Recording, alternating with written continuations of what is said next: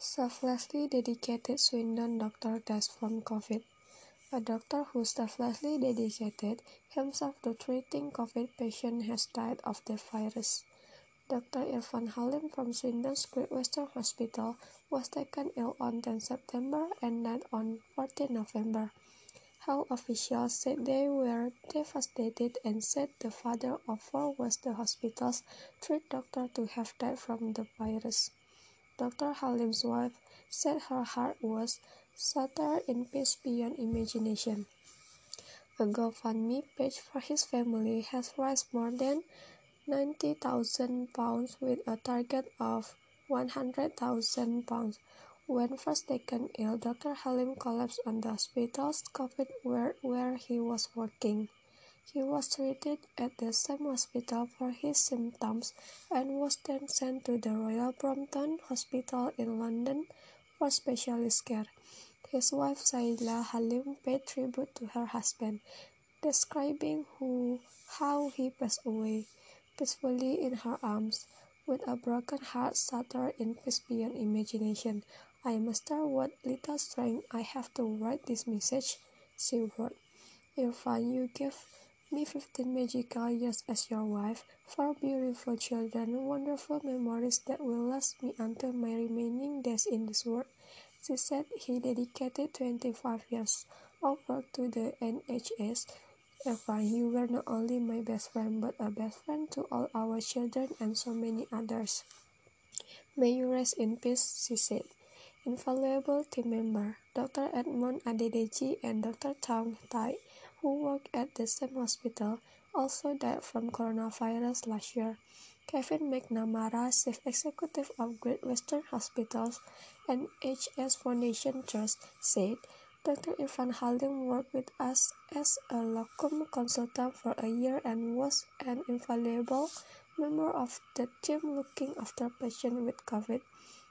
He selflessly dedicated himself to caring for his patients when they needed him the most during the pandemic. He will be sorely missed by those who work with him and by the whole organization. On behalf of the whole trust, I would like to extend our sincere condolences to Irfan's family, and we ask that their privacy is respected at this very difficult time. New Zealand to reopen to vaccinated visitors. New Zealand has unveiled its plan to reopen borders and will allow foreigners to enter next year. Fully vaccinated visitors can enter from 30 April and will have to self-isolate for 7 days upon arrival. More New Zealanders will be allowed to travel home from early next year as well under similar rules. The move is a strict course that have locked out many citizens and tourists since borders were slammed shut at the start of the COVID pandemic. COVID-19 Response Minister Chris Hipkins outlined the state reopening plans on Monday, calling it the safest approach to ensure risk is carefully managed. What do the new rules say? In the first phase of the reopening, fully vaccinated New Zealand citizens and residents who are currently in Australia will be allowed to return from 16 January onwards.